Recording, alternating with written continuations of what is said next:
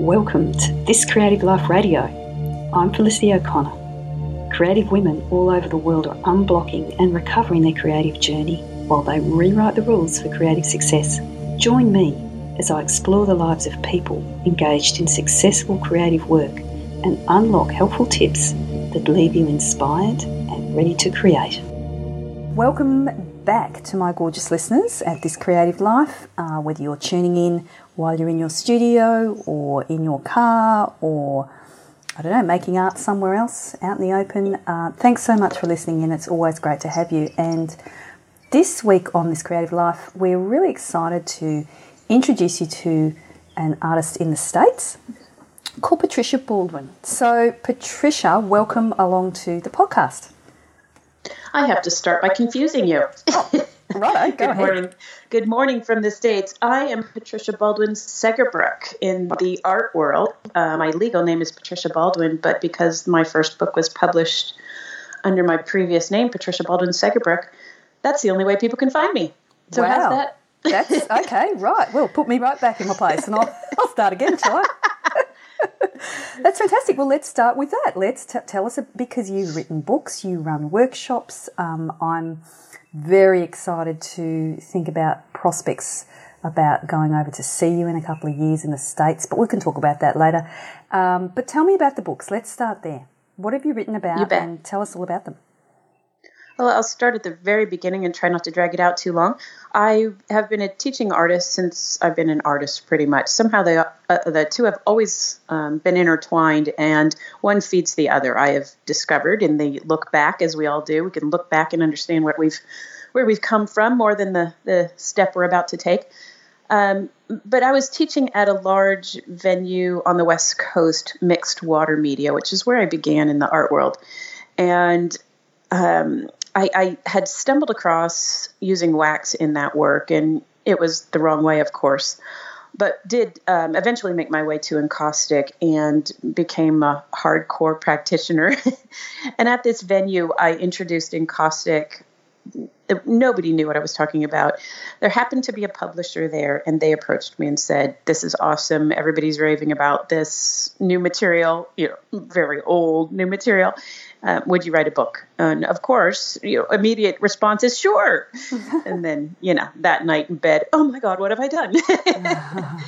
So that's where it began. And that first book was huge for me, just in terms of turning points. That is definitely one.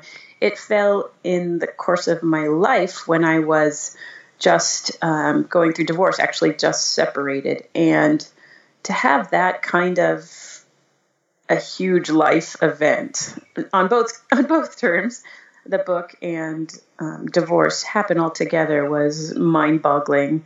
I think I should have probably been locked away for a few years for the ridiculous state of mind I was in, but regardless, it got me to where I am, so I go with it. Wow, that certainly is. I mean, before we started recording, we were talking about turning points in your life and how can you, if you can, separate, personal turning points and your art life. Mm-hmm. And you said to me, well, they all come together, and that's a pretty good example of that, isn't it? What an interesting mm-hmm. period. I bet it was a tough period. I know. It was a very tough period. It was also a hugely, I want to use the word lighthearted, which doesn't do it right. But a naivete, I guess, is a good way of saying it. I walked into everything at that point in my life just because it was opening before me. And there was a certain joy in that, and a certain, somebody hold me because I'm not in control. Take caution. But it was, thank God, literally I was pointing in the right direction. So it was all a good thing. The book, getting back to that first book was something that was niggling in the back of my brain, one of those somebody needs to do this sort of things. And to have been approached at the time when it was still just a somebody else needs to do this was huge. I had this, somebody needs to create a book that is a workshop in encaustic in a book. Nothing existed at that time in that capacity. So to get to be that person was pretty special. Mm. And that was my aim. And to have people respond over the years that they have used that book and taught themselves encaustic when they couldn't attend a workshop firsthand and couldn't get their hands on, the information they needed to get there. That's really important for me. That's really a blessing for me to see that it did what I hoped it would do. How satisfying for you. Yeah, absolutely. Exactly. I'm a bit of a novice when it comes to encaustic, but you said it was did you say it was an old process? Correct. It goes back to, forgive my history, the Fayum temples. So originally, digging up the mummies' tombs, they found masks that had been painted, decorated with encaustic, with melted beeswax that had been pigmented with earth matter.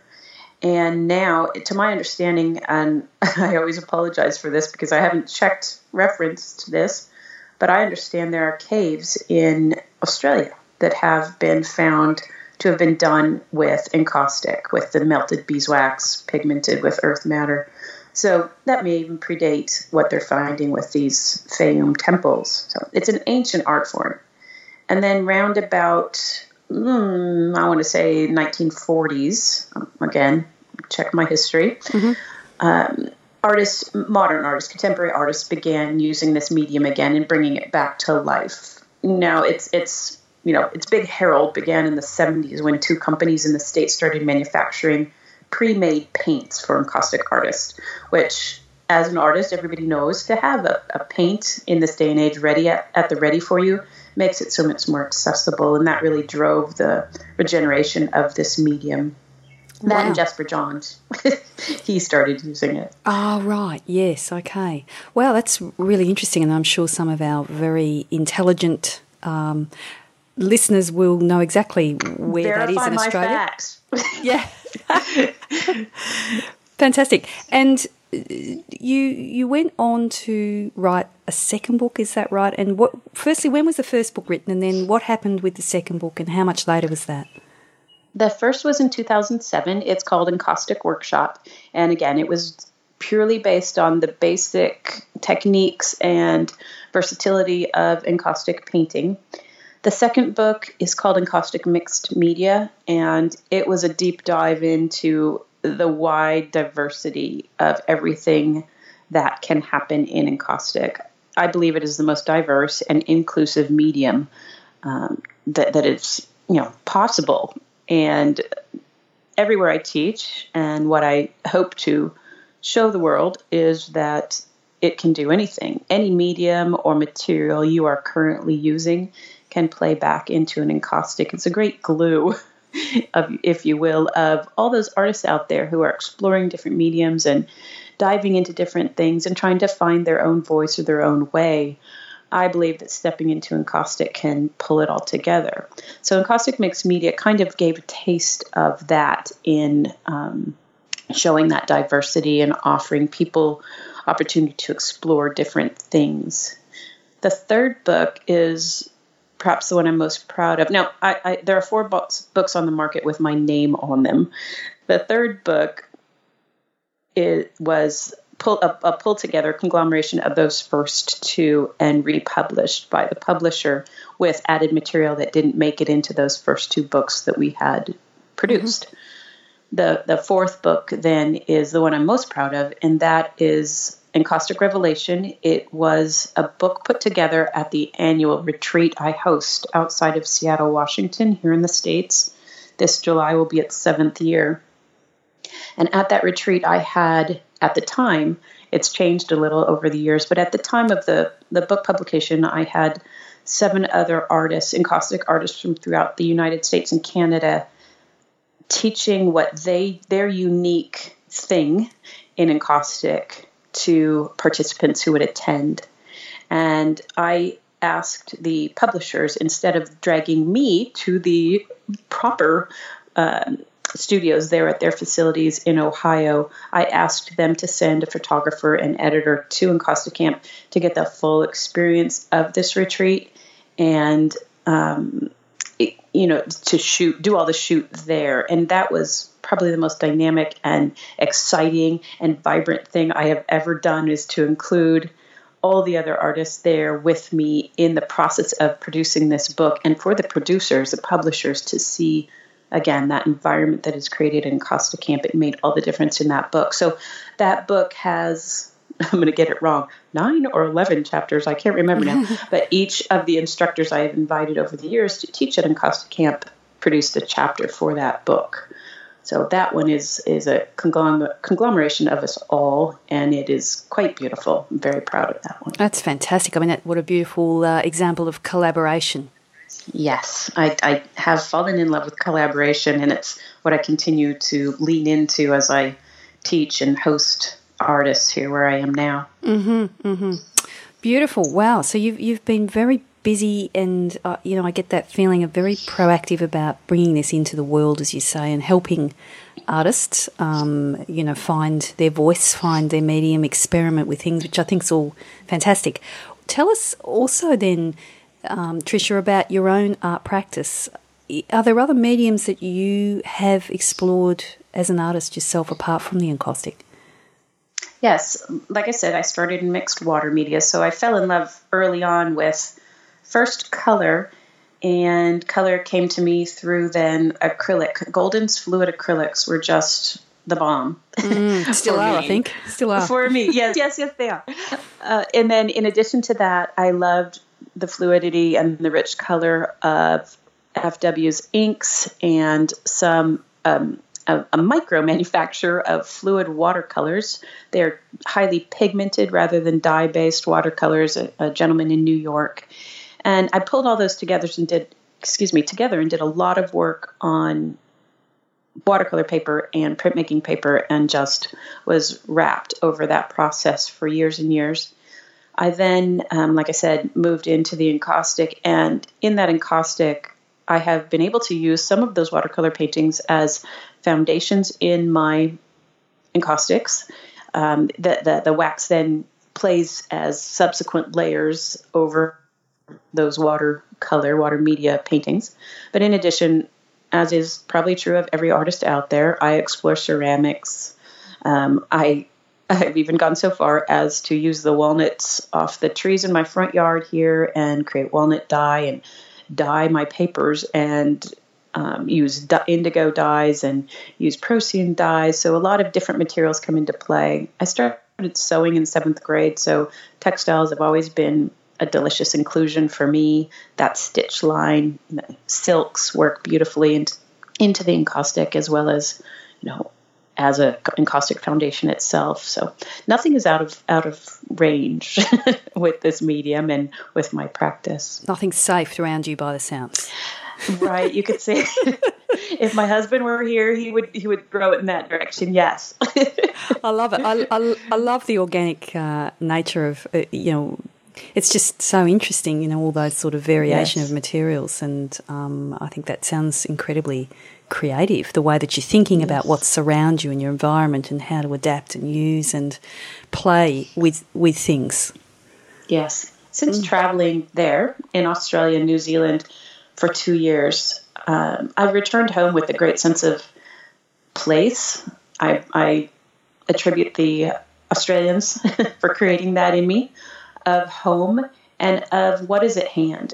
The simplicity of just using what is at hand, it has become a marvel for me that perhaps may take me in my own personal artwork through the rest of my life. But that said, something I'm known for, perhaps that's just what I think I'm known for, but I think I'm known for the use of tar or bitumen in my work and fire. So they have become integral parts of what I intertwine with the wax in simplifying my work and bringing it back to what is at hand. And that resonates now in a show I have here in town, very proud of, and one I'm creating to ship back to Seattle that will hang in Seattle in July. So fantastic. So got any listeners good fun in exploration? Yeah, we've got any listeners around that area of the world or about to travel over there. It sounds like that would be really fascinating to have a look at.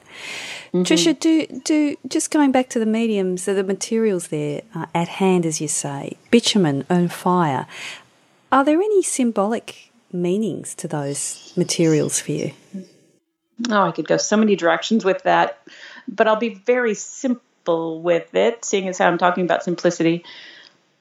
I, soon after divorce and getting that first publishing gig, I kind of felt some great responsibility to get a quote unquote real job.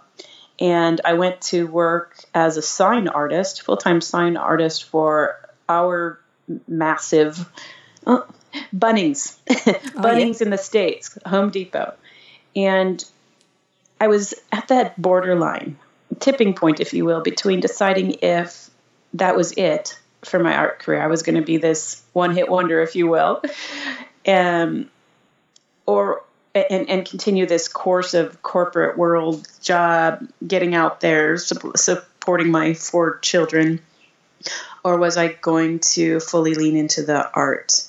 And walking the aisles of, I won't keep wanting to say Bunnings because I'm in Australia with you mentally here, of Home Depot, and replacing those signs, as was my job, I started asking myself, well, all these materials, why isn't this an art supply store? Isn't this a delicious art shop? And I started thinking, if in terms of lasting and archival qualities and such, I asked myself, if we're putting these on our homes, and our homes last hopefully decades, if not hundreds of years, why can't it be an art material that we can trust to last for us? So Encaustic Mixed Media was born, that second book, born of that exploration into the aisles of Home Depot, but also an exploration of myself in deciding if what route in life I was going to take here at this turning point. And it was tough. I'm obviously, at this point, looking back, there was no choice. I had to tip into that art world rather than corporate world. And it became everything I am now. But the sensibility behind using fire and tar and plaster is intertwined with my own desire to change and grow, that is just inherent in me, and to experiment and explore. And then that, again, intertwines with my sensibility of everything is sacred and nothing is sacred. So everything is sacred in that it, holds the possibility for so much life.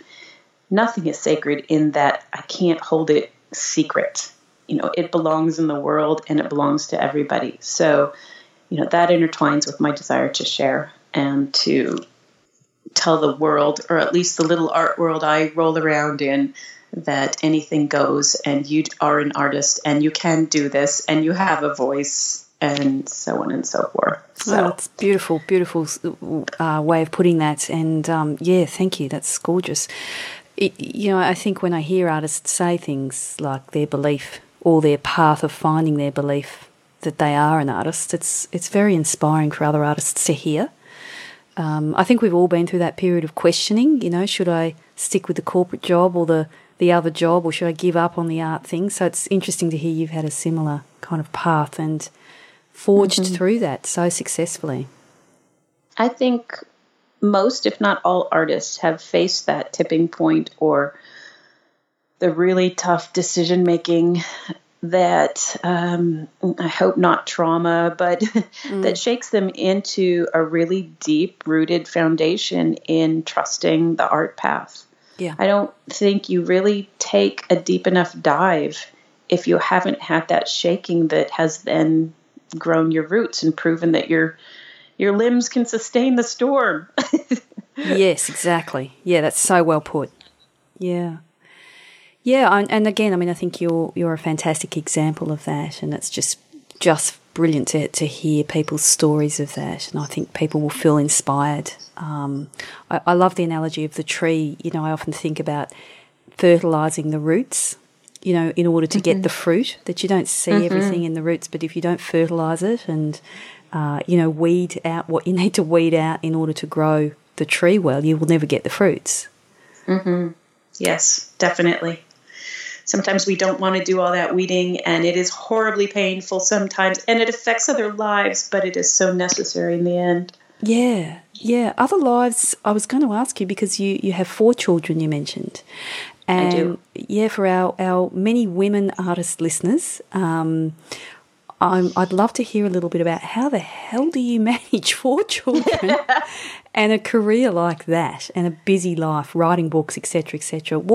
Is there any wisdom, any gems you can share with us about how you negotiated all of that? Demands on your time, needs of other people, your own important process. In the beginning, when I did that tip from corporate into art, it was because I had the support of my parents. They lived nearby. I'd recently moved to the Seattle area from their home in Oakland, and my mom was incredibly generous enough to be a second mom and step in. And at the time, just 2 were still at home, 2 were off to college. To step in and care for them when I began this traveling teaching career that has funded the growth of my family, the sustaining of my family. So without that, I wouldn't have survived. And then, quite honestly, the sheer faith of my children in me. Ironically, sometimes I feel like they've raised me as much as I have raised them. And I don't mean to be glib about that. I believe there is something about the wisdom of each individual. And just because they are 20, 30 years younger than me and my own offspring does not mean that they don't have a great wisdom that goes beyond their years and is intended to support or feed my own path as well. And especially my youngest child, Patrick, holds that and has fed it back to me in a way that has given me strength and perseverance to continue this path that I don't think I would have been able to do had I not had them. So, they were an integral part of this, even when I felt hugely guilty and wildly irresponsible at times, going out and pursuing something that looked or felt rather selfish, yet in the end has proven to be not only financially sustaining, but hopefully inspiring to them in terms of pursuing that deep down passion rather than the mainstream. So it was the passion, it was the hunger that got you through things like the guilt? Because, the guilt, I talk to so many women artists that suffer from guilt. Oh, gosh, it's ridiculous what we feed ourselves. Yeah. I turned 50 in December, and as much as people told me that those O's, zeros, can be really impactful. 40 was, because at 37 I was beginning the divorce process. So 40 was impactful without noticing. I just kept marching through. At 50, I felt this confidence as if I swallowed a pill that sat there and grew. I felt this confidence in me that I had never felt before. And I looked back at those guilt years and realized how ridiculous they were, and yet necessary. That again is that something you have to go through to get to, or hopefully you get to that swallowing that pill of confidence, because it's that life experience that grows the confidence that is honest and authentic and real. So, yeah, I wandered off the trail of your question, but if I've answered it with that, I'll stop. You've done a beautiful job. Yeah, we were talking, I suppose the notion of and the experience of guilt, particularly for women, particularly I think when women are wired to nurture others primarily, and how you sort of, how you get around that or through that in order to pursue something that, as you say, might not look like a real job. I'm doing kind of air inverted commas there. You mentioned passion, or asked on passion, and I can say it existed back then, but in a form that I wouldn't call it passion the way that passion is in me right now. Back then it was a little bit frenetic. I just had to do something. I had to do something, not in a desperate kind of way, yet in a, this is opening before me, just keep marching, just keep marching, just keep marching. So the passion grew unbeknownst to me in and around this necessity, I guess. So the guilt always existed, and it was I couldn't put it out. Yeah, right. But in the end, it proved to be completely unnecessary. It's what we do to ourselves, yet it grew what is now. So it kind of reminds me of when you talk to people about you need to make bad paintings in order to get to a good one. Yes. Your life is a painting, and there are going to be bad ones that you want to throw out, but keep those. They become the good ones. Yeah. I've painted over so many paintings. Oh, me too. And often that is then the better Those painting are the because best. it's got the layers of life, the layers of those experiences, the layers of those paints. So, and I think what you're saying about guilt's really fantastic because it is one of those things you can look back and go, what? I spent so much energy on that. So much unnecessary energy on that. Yes. It'd be nice to know now what we knew then and not have that guilt course. But one can't exist without the other, unfortunately.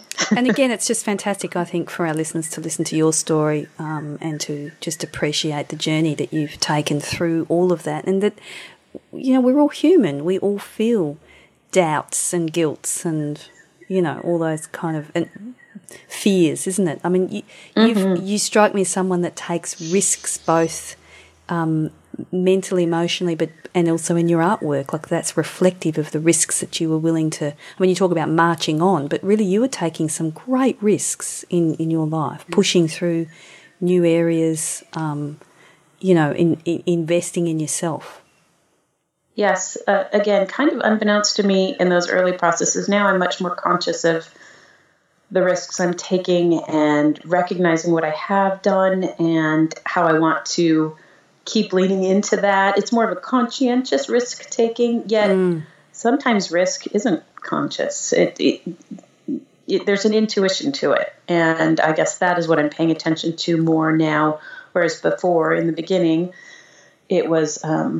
again, I use the word frenetic because that's what I feel like. But it was somebody else doing the driving, which was necessary at that point in a very safe way, but risky way. So, choosing art life instead of corporate was really scary and really risky. My children had been my entire life since my first was born at 23. And in this quote unquote day and age, I started young. But then, right on the heels of all that, I met a man who became oh my goodness, this is how it's supposed to be.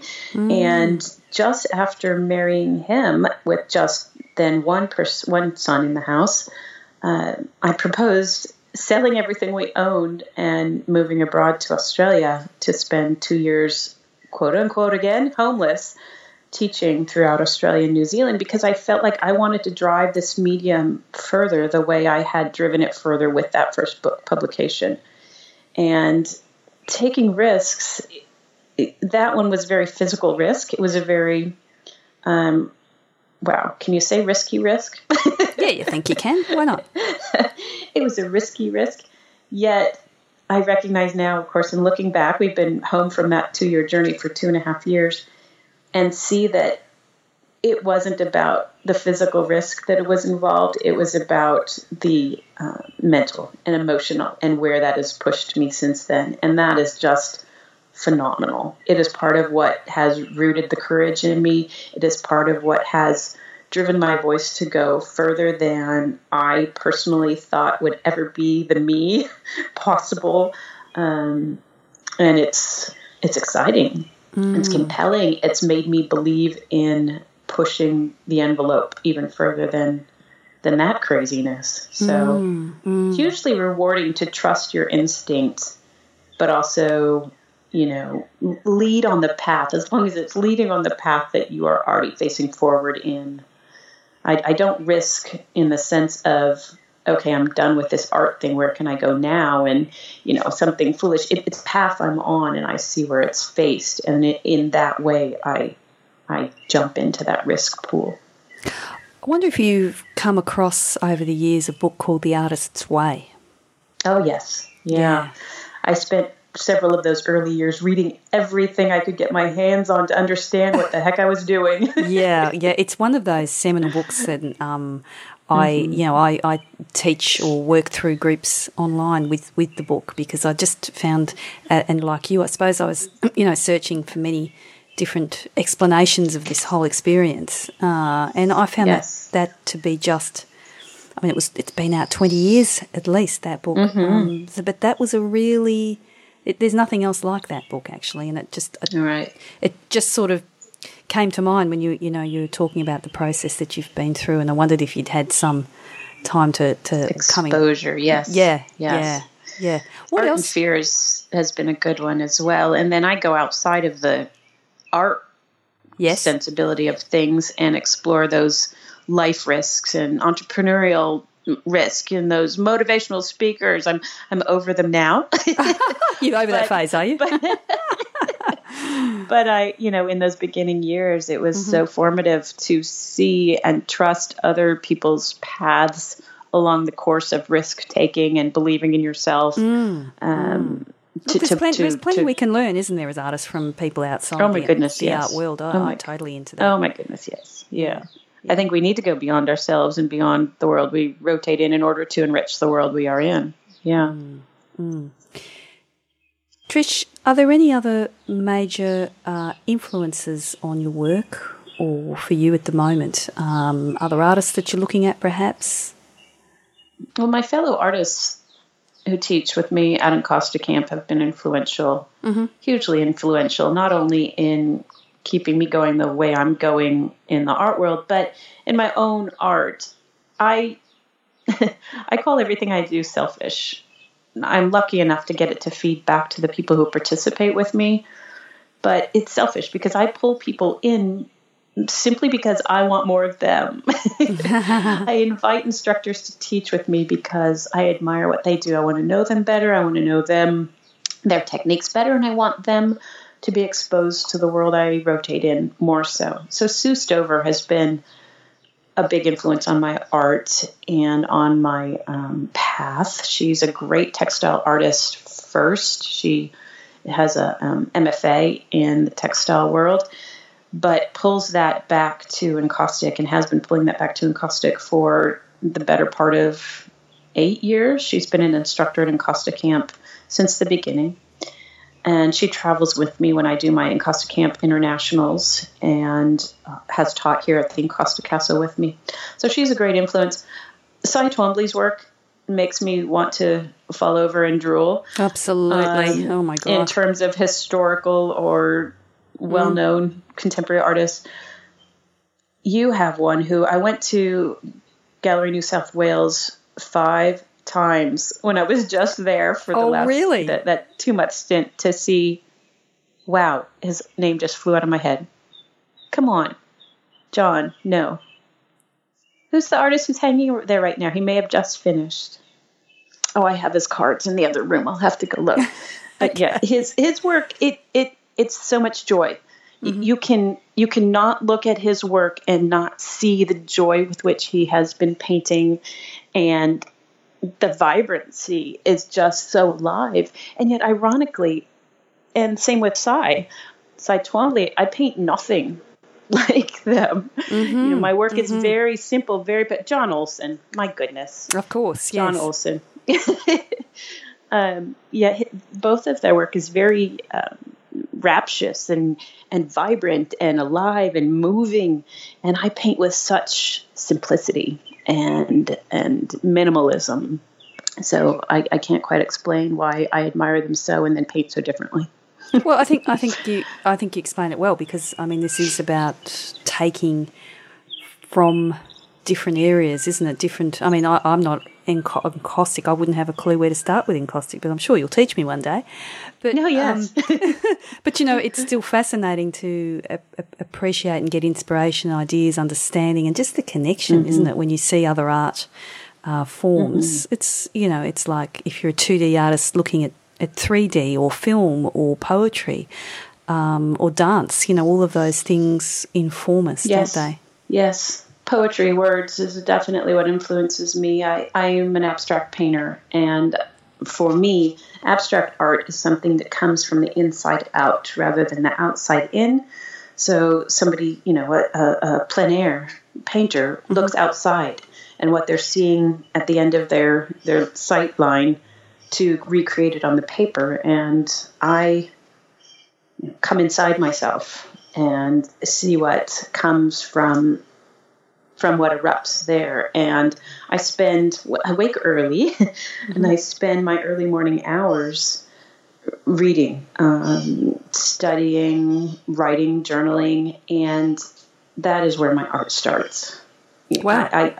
I wouldn't always identify that, but now I can see that is where my art starts. It starts in that time with myself and exploring my thoughts and my feelings and those instincts. And then I can go to the studio and then I can start seeing what comes. So, gee, that's really, I was actually going to ask you about your routine, if you had a routine at all. I'm interested in how we all go about this odd process of creating, and that's really interesting to feel out, your rhythm, that you have a real rhythm to that. Yes, definitely. I, again, wouldn't have identified it in the beginning, but I can see that is what has evolved and what has been the making of me and the art that I do. I'm not regimented. I won't I won't admit to that the way that a lot of artists are. They're in the studio 9 to noon and they'll take an hour walk and then they're in the studio. I can't do that. I don't do that. Mm-hmm. There are a lot of aspects of my life that have to play out on any given day, and sometimes I won't even make it into the studio. But between running the Airbnb through this house we now live in and hosting guest instructors and creating the information and staying in touch with the people who come and do Costa Camp every year, and then creating my own work, I fit it all together. But it all starts with that morning. It always starts with my journaling and with the reading that I do, and that sets the stage so that all those pieces of myself fit together and can come alive in the studios. Yeah, I think that's fantastic. I mean, for me, it's often about resetting the energy levels in the morning, and whether that's for me, often the meditation morning pages, which I learnt from the Artist's Way.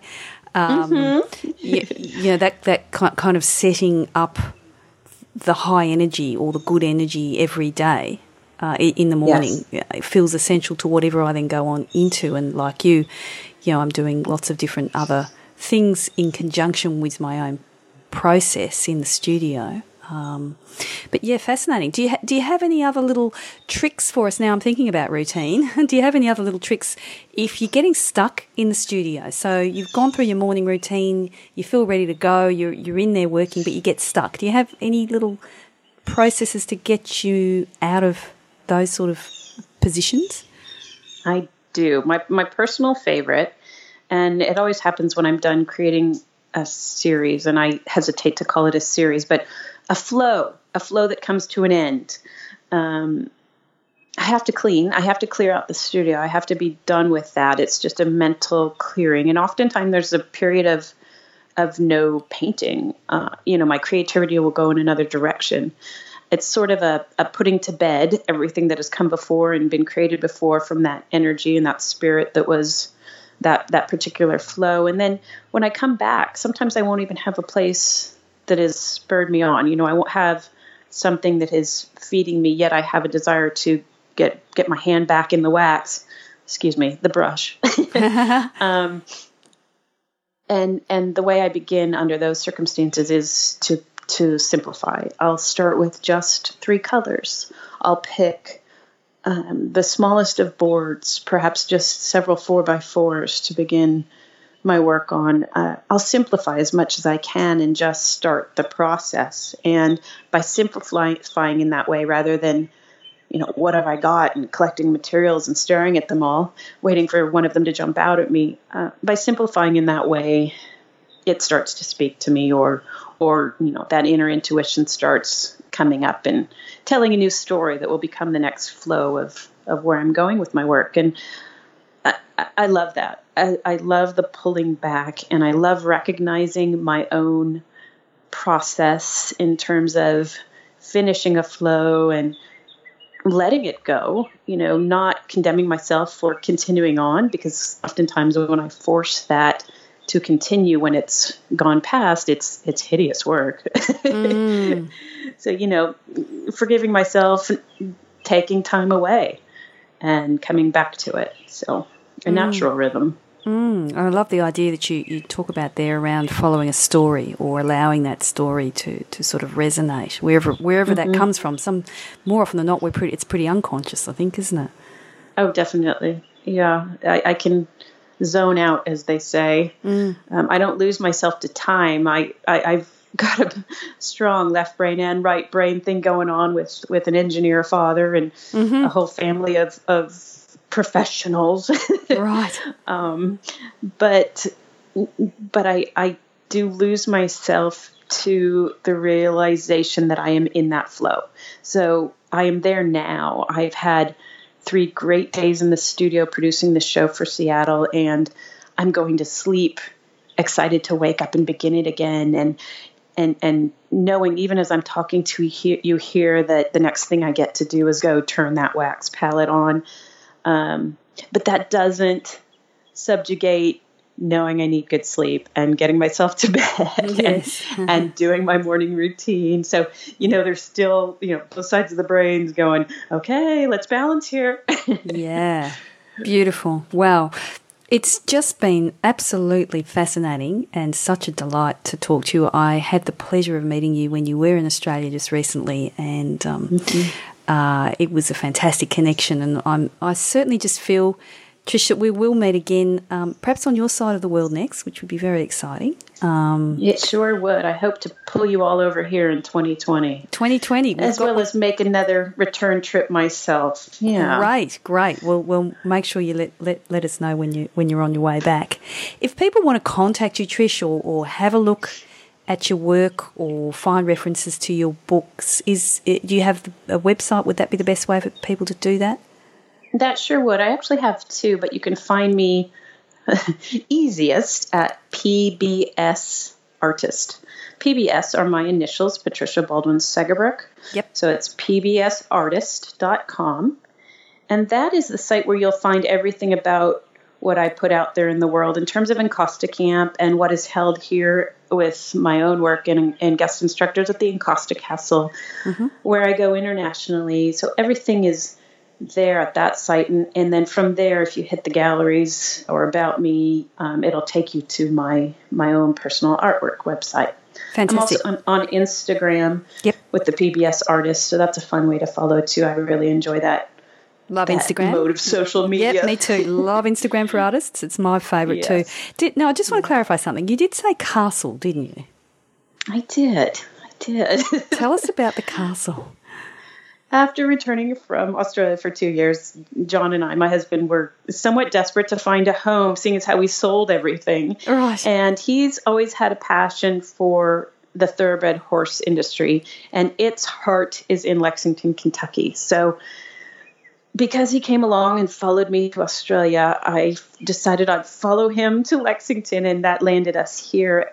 There's amazing history here. This is a pre-Civil War city, nothing like Seattle, Washington, and we were able to buy an 1880 Victorian, like I said, castle. It has a turret. It's sandstone and limestone. It's quite ridiculous. 3 stories. Oh my God! Early on, one of my followers dubbed it the Encosta Castle, and it's stuck. It is forever the Encosta Castle. So through here, I have 3. Forgive me, I know this is where envy comes in, but 3 studios. 3 gorgeous, stop it. wonderfully spaced studios. And in addition, an artist residency is being developed here. I have space for 1 at this time, and we'll be launching encaustic artist residencies in 2018. So check the site for that if you're an encaustic artist. So a lot happening and a beautiful place to work. We're a mile and a half from the downtown area. It's just so vibrant and alive here. It's a great art culture, and we came for my husband, and I found my home. Oh, how gorgeous. That just sounds incredible. So I certainly encourage people to check out where you are, what you're doing, Trish, around the world.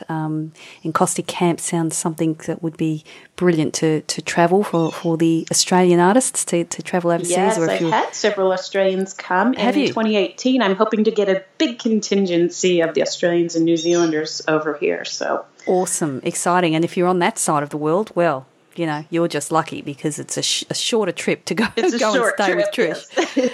Sounds brilliant. And what a setting. Just, sounds so creative. Can't imagine. Sounds brilliant. It is a gorgeous experience. Yeah. Trish, we're going to put your details in the show notes so people will be easily able to find your website and Instagram account and all of those things, so we can find out more about you and contact you, no doubt, through those things if we're interested in workshops, etc. It'd be great. Do you if you're coming out to Australia, do you put those dates on your website? Could we find that out through there? Yeah, when I do again, I will. Great. There'll be set venues in hopefully Perth, Brisbane, Sydney area, and then into New Zealand is my goal. So fantastic. Yeah. Well, we'll keep an eye out for that on your website when we get closer to the time. And once again, I just really want to thank you so much. I think this has been a really beautiful interview and really lovely to connect a little bit more deeply with your story. And I certainly look forward to having some more contact with you both, perhaps on the podcast again or over the internet or somehow live in person. Yes, indeed. It is worth mentioning because somebody exists there in Australia. If people want more information about encaustic and get their hands on it a little more readily than coming all the way to the States. Yes. Morella Vasallo has begun in 2012. She was with me in a workshop and she started a company supplying encaustic materials and boards to Australian artists. And she has developed that into a beautiful resource for encaustic in Australia. And that is encaustic.supplies.com.au. And I would encourage everybody to check it out and use her as a resource for information as well as materials. Oh, fantastic. In getting your encaustic going. That's it. Yeah. Thank you so much for that, because that's true. People might be now wondering where the heck do they go for that. So appreciate that. Yes. That's awesome. Super. All right, Patricia, it's some ungodly hour in the morning for you, although you tell me you've been up since sort of 4 a.m. Yeah, or something the light, crazy. the sun's just coming, the birds are going. Oh, my goodness. Well, you go and enjoy the day, and I hope that you find lots of inspiration and the muse comes. And we will look forward to some further contact down the track. And I once again thank you very much for being part of this creative life. And you have a beautiful creative life, which I feel is been very inspiring to listen to and to share. So thanks once again. Yes, thank you for having me. I appreciate it. It's been wonderful. My pleasure. Bye for now. Thanks for listening, everybody. I hope you're feeling really ready to jump into your creative life. If you'd like more information about my inspiring 12-week online program to seriously unblock your creative life, pop on over to my website, felicityoconnor.com, and go to the Work With Me page. If you're after a super friendly, helpful community of creative people to hang out with, you must check out my amazing Facebook group called From the Easel and join hundreds of artists and creative people that have discovered that they don't have to take this journey alone.